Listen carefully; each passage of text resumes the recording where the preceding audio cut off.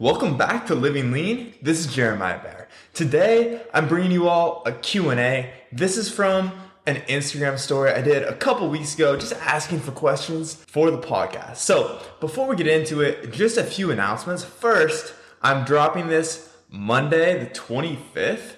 So right now, on my Instagram story, at Jeremiah Bear, there is a little question box. Drop your questions you want answered in the podcast. This will be up for the next 24 hours.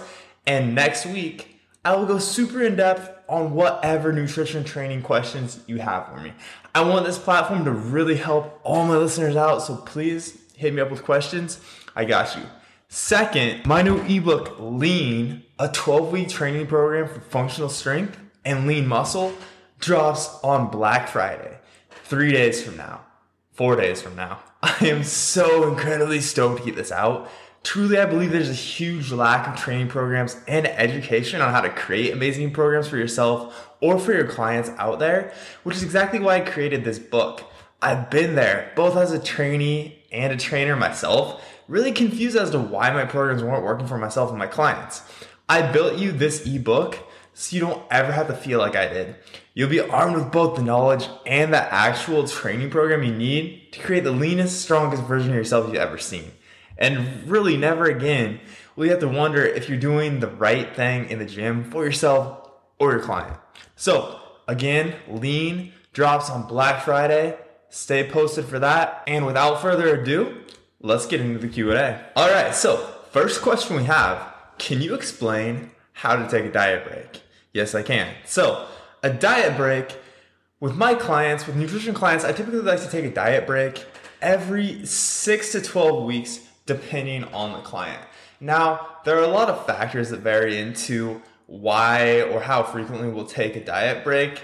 But first, we need to get into why we take a diet break in the first place. So as you diet, something called metabolic adaptation happens. So basically what's going on here is your metabolism downregulates as a response to you eating fewer calories and just your body getting smaller. So since your body's smaller, it requires fewer calories for just all your basal functions. Think things like breathing, your heart beating. All the calories you burn, even at rest, decrease as you lose weight.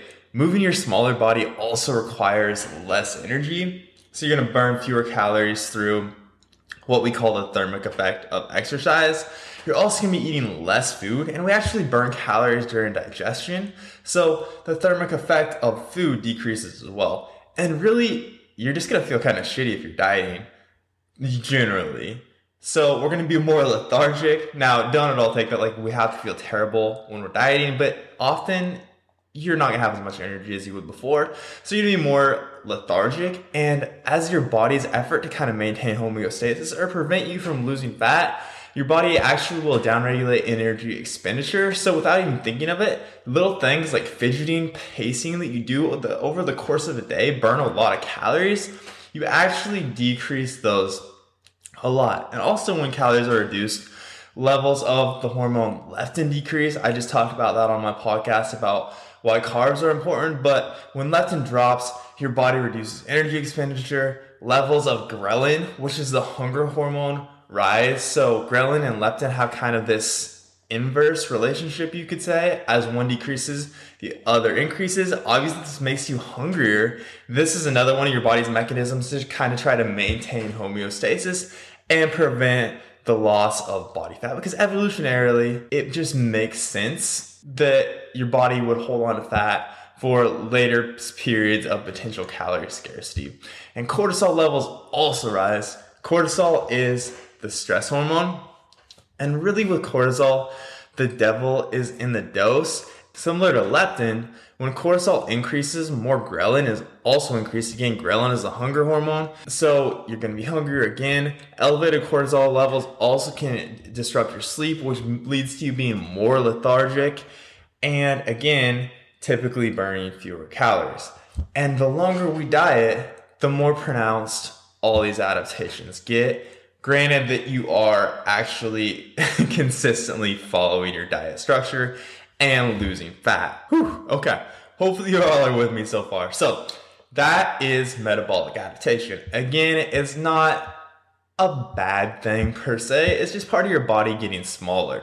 And really your metabolism is pretty much as a whole a product of your current body size, how much you're eating, and how much you're moving. But really the biggest factor here is after about 6 to 12 weeks of all this happening of dieting, people just have a very hard time adhering to the diet. They have a hard time sticking to it, which I personally think is one of the biggest benefits of a diet break. Yes, diet breaks do reverse some of those negative adaptations that we just talked about, and we'll get into why in just a second here. But more than anything, they get you feeling better, so your diet is easier to stick to. And really for people that want to lose larger chunks of weight, more than just diet breaks are really necessary. I like to take longer maintenance periods of even 1 to 3 months for say clients that are trying to lose like 50 to 100 pounds. We just often need longer than just a 2-week diet break to help reverse some adaptations and get you in a good place metabolically and hormonally.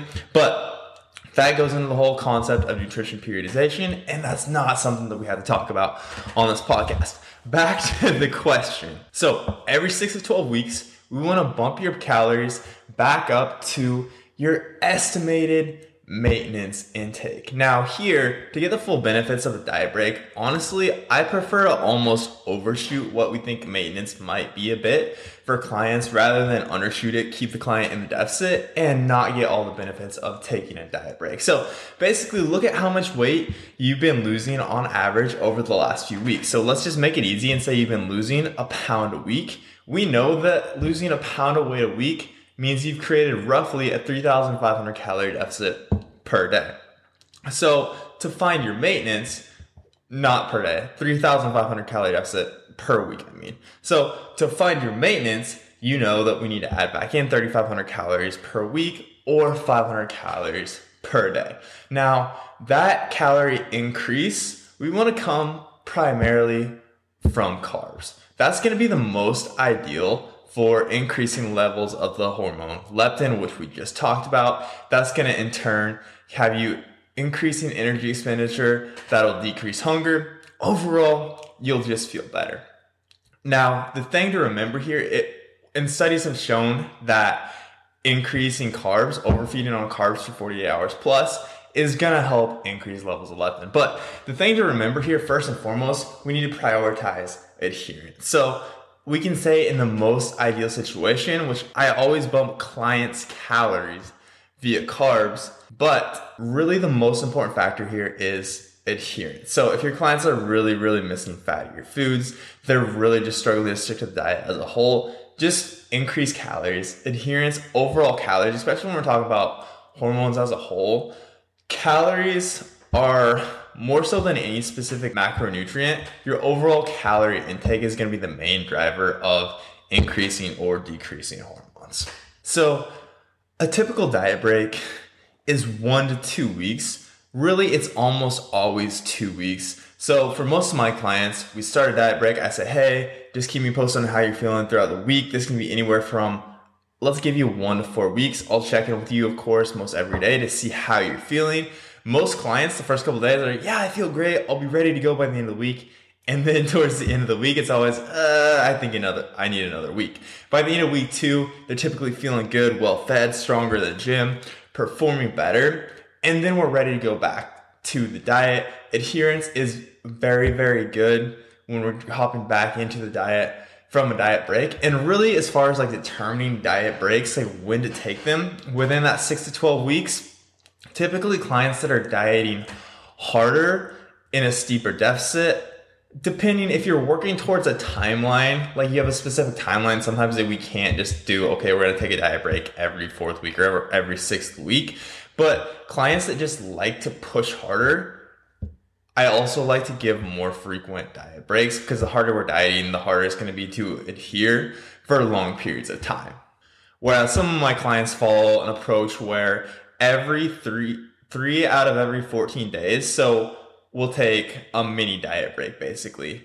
So every 11 days, you're in a deficit, followed by 3 days where we bring calories back up to maintenance. Those clients, I'm good to push a little bit longer. Again, we'll typically take a full diet break every 12 weeks, but if they're seeing great progress, we know they're in a good place still hormonally, metabolically, biofeedback is still good, then I'm generally okay to push them a bit longer. And really, biofeedback is a huge thing here. Specifically, I've noticed hunger, cravings, and motivation. So typically when a client really needs a diet break, we'll see cravings and hunger increase.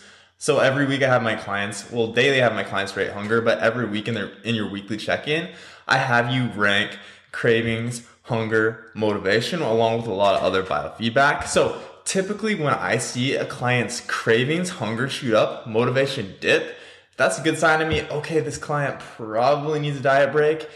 We'll talk it out, see if there's anything else potentially going on.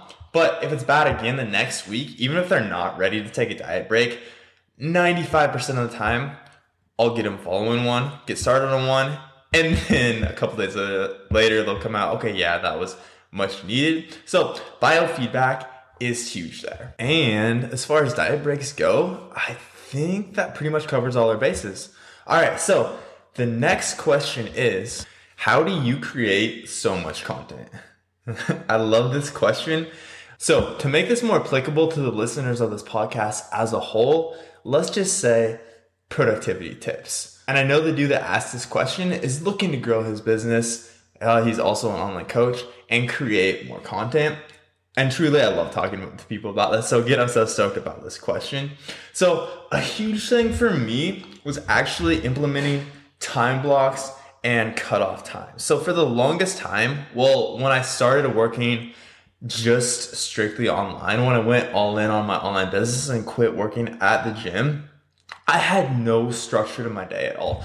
No structure to when I would wake up, no structure to when I started working or stopped working, or when I checked emails, anything like that. I was really a mess and it really hurt my business. And then I listened to Atomic Habits, which if anyone listening to this, if you're a coach or you're coaching yourself, listen to Atomic Habits. Change the way I coach, change the way I set up everything in my own life.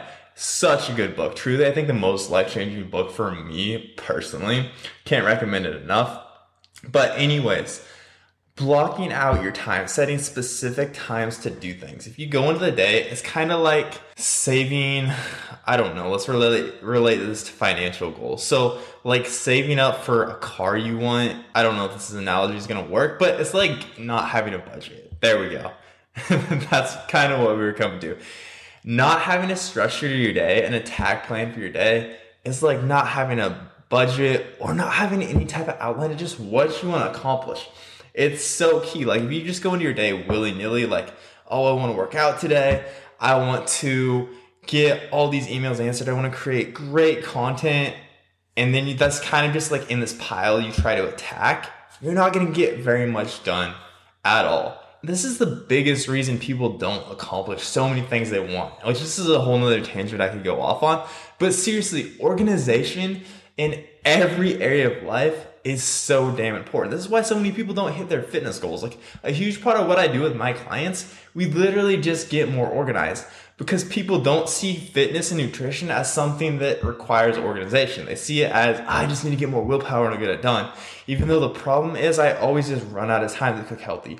I always just run out of time to go to the gym. But people don't look at it like that. So that mindset shift where it's like, okay, actually, if I just block out like, okay, this is when I meal prep, now all of a sudden I don't run out of time to cook healthy. I always have these meals already available. Or if I block out my training sessions first thing in the morning, so I know they're not going to get pushed back to, instead of like doing, I'm going to try to work out 3 times a week. If you have specific times on specific days where you know those won't be interrupted, you're gonna do it. Organization is so damn important here. The last thing I'm gonna leave you with on that whole organization rant is really organization equals freedom. Structure equals freedom. I've also had clients, and this was me for the longest time, who at the start were, well, I'm just a free spirit. I don't like all this planning, all this prepping ahead. It's just killing my free spirit. But the thing is, really when you're more structured, you're creating more freedom. You're creating the body you want. You're creating the life you want. Like, you no longer have this overwhelming anxiety because you can never accomplish the things you want. Like, I get it that at first scheduling, planning ahead, prepping ahead does feel more restrictive, but all these things you want in the long term, a better body, a better sense of well-being, better health, just a better life overall, they all come from being more structured. And long term, like, having all those things you want, feeling the way you want, that's what gives you freedom. It's not being tethered down by a schedule. And like, same thing, you'll create more free time for yourself. That's what, like, the craziest thing for me, talking about time blocking out your day, the craziest thing for me, when I actually gave myself a cutoff time of like, okay, I'm gonna be done at 6, or when I stopped working on Saturdays, whereas I used to always just work straight through the week, when I told myself, okay, I'm not gonna work on Saturdays or part of Sunday, I got more done and I had more free time because I had a deadline. I just had to get shit done. And I did. Same thing with having a 6 o'clock cutoff time. So when you do this, because it forced me to get so much more organized, you actually create more free time, more freedom for yourself. When you do things like track macros or actually have a structure to your diet, you create freedom from this sense of being trapped in the body that you don't want to be. Like, again, I could talk about this for so long because I'm so passionate about this. This gets me worked up. Structure is so damn important. Another very important tip for productivity is environment design. And really, for me, that just comes down to getting away from your phone. Your phone and productivity are like on opposite ends of the spectrum. Personally, when I work, if my phone is even in the same, not even in the same room, like I can't even have my phone in my apartment when I work. So anytime I'm working in my apartment, right now, I'm recording this podcast in my apartment. My phone is down 2 flights of stairs in the center console of my car. It's ridiculous, like the lengths I have to go to distance myself from my phone. But really, it sucks the productivity out of you. And then really, like, this is a weird concept, but truly for me, it's very helpful. Like, just being in a clean environment that you feel good in. Clean up the desktop of your computer, keep your apartment clean, get whatever, make it smell good. Right now I just got what is this candle? Vanilla cinnamon brulee. This candle smells great. Big candle guy, no shame. But the point of this is, like, when you're in a clean environment that you feel good in and is free of distractions, which is so damn important again, you're gonna be a lot more productive. So for me, like, if my apartment's a mess, if it smells bad in here, I'm not gonna get near as much done. It's a weird thing, but that's the case for so many people. And then taking it back to the phone, honestly, for me, like, shutting off notifications has helped a ton. There's an idea, I think Cal Newport talks about this in Deep Work, but really being hard to reach. So like for me, my phone is on Do Not Disturb 24/7. And honestly, I'm a terrible texter, but my clients don't text me, they email me. So I know that all my clients are in email, so we're all good there. And my phone isn't distracting me. Same thing, like I have email notifications turned off. I don't open up my Gmail inbox until I'm ready to actually bust out client emails.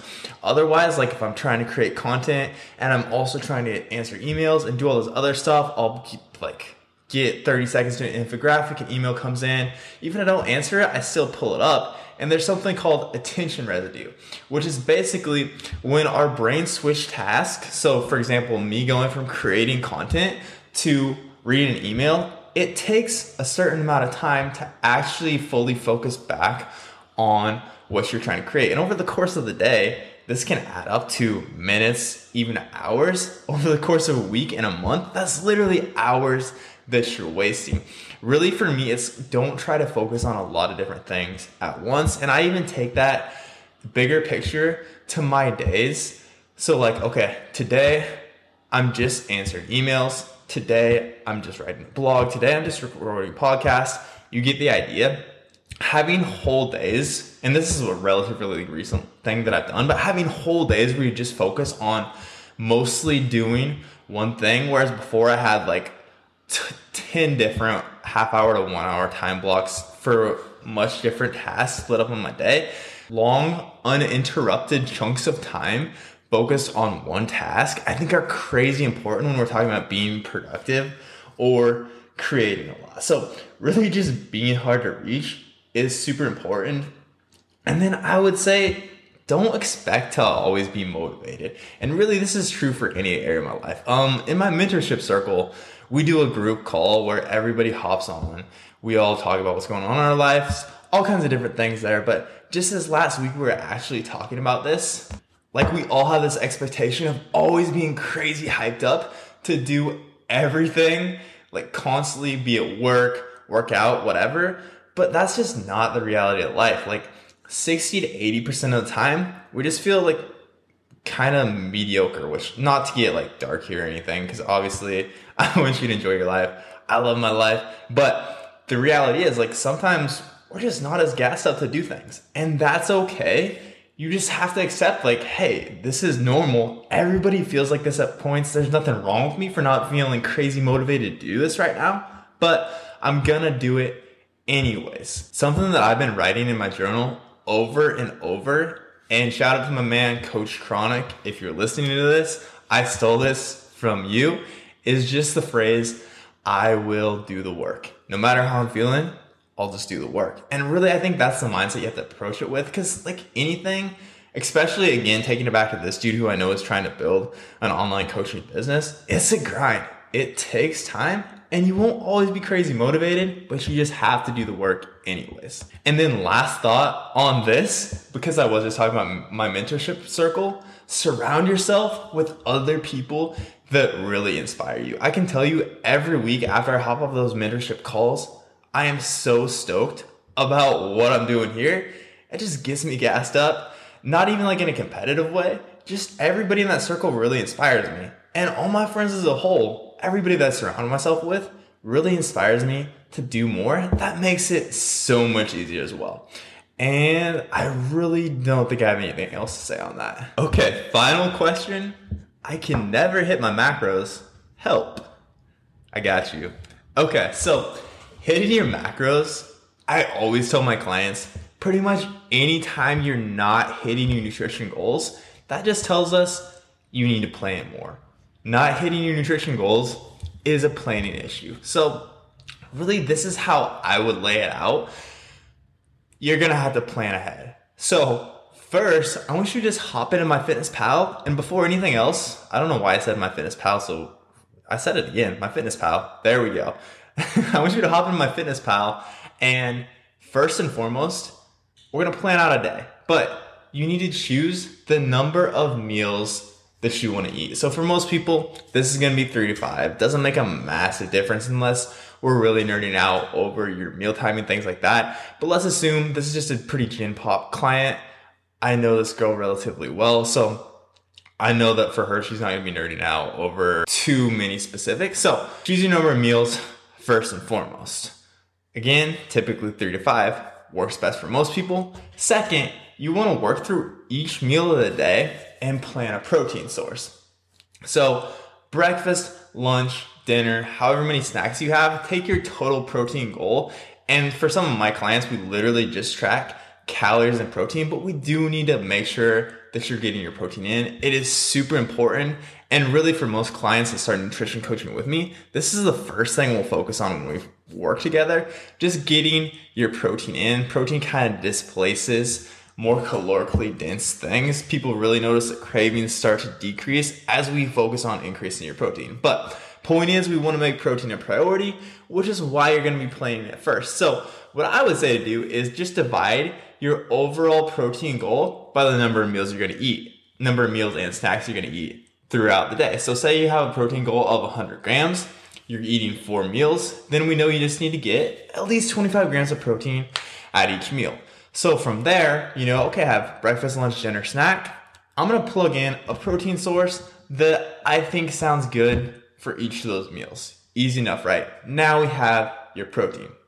So from here, we can plug in your carbs and your fat with the remaining calories. Again, with a lot of coaches I work with, we do get super deep into this just because it's fun for us, for both of us.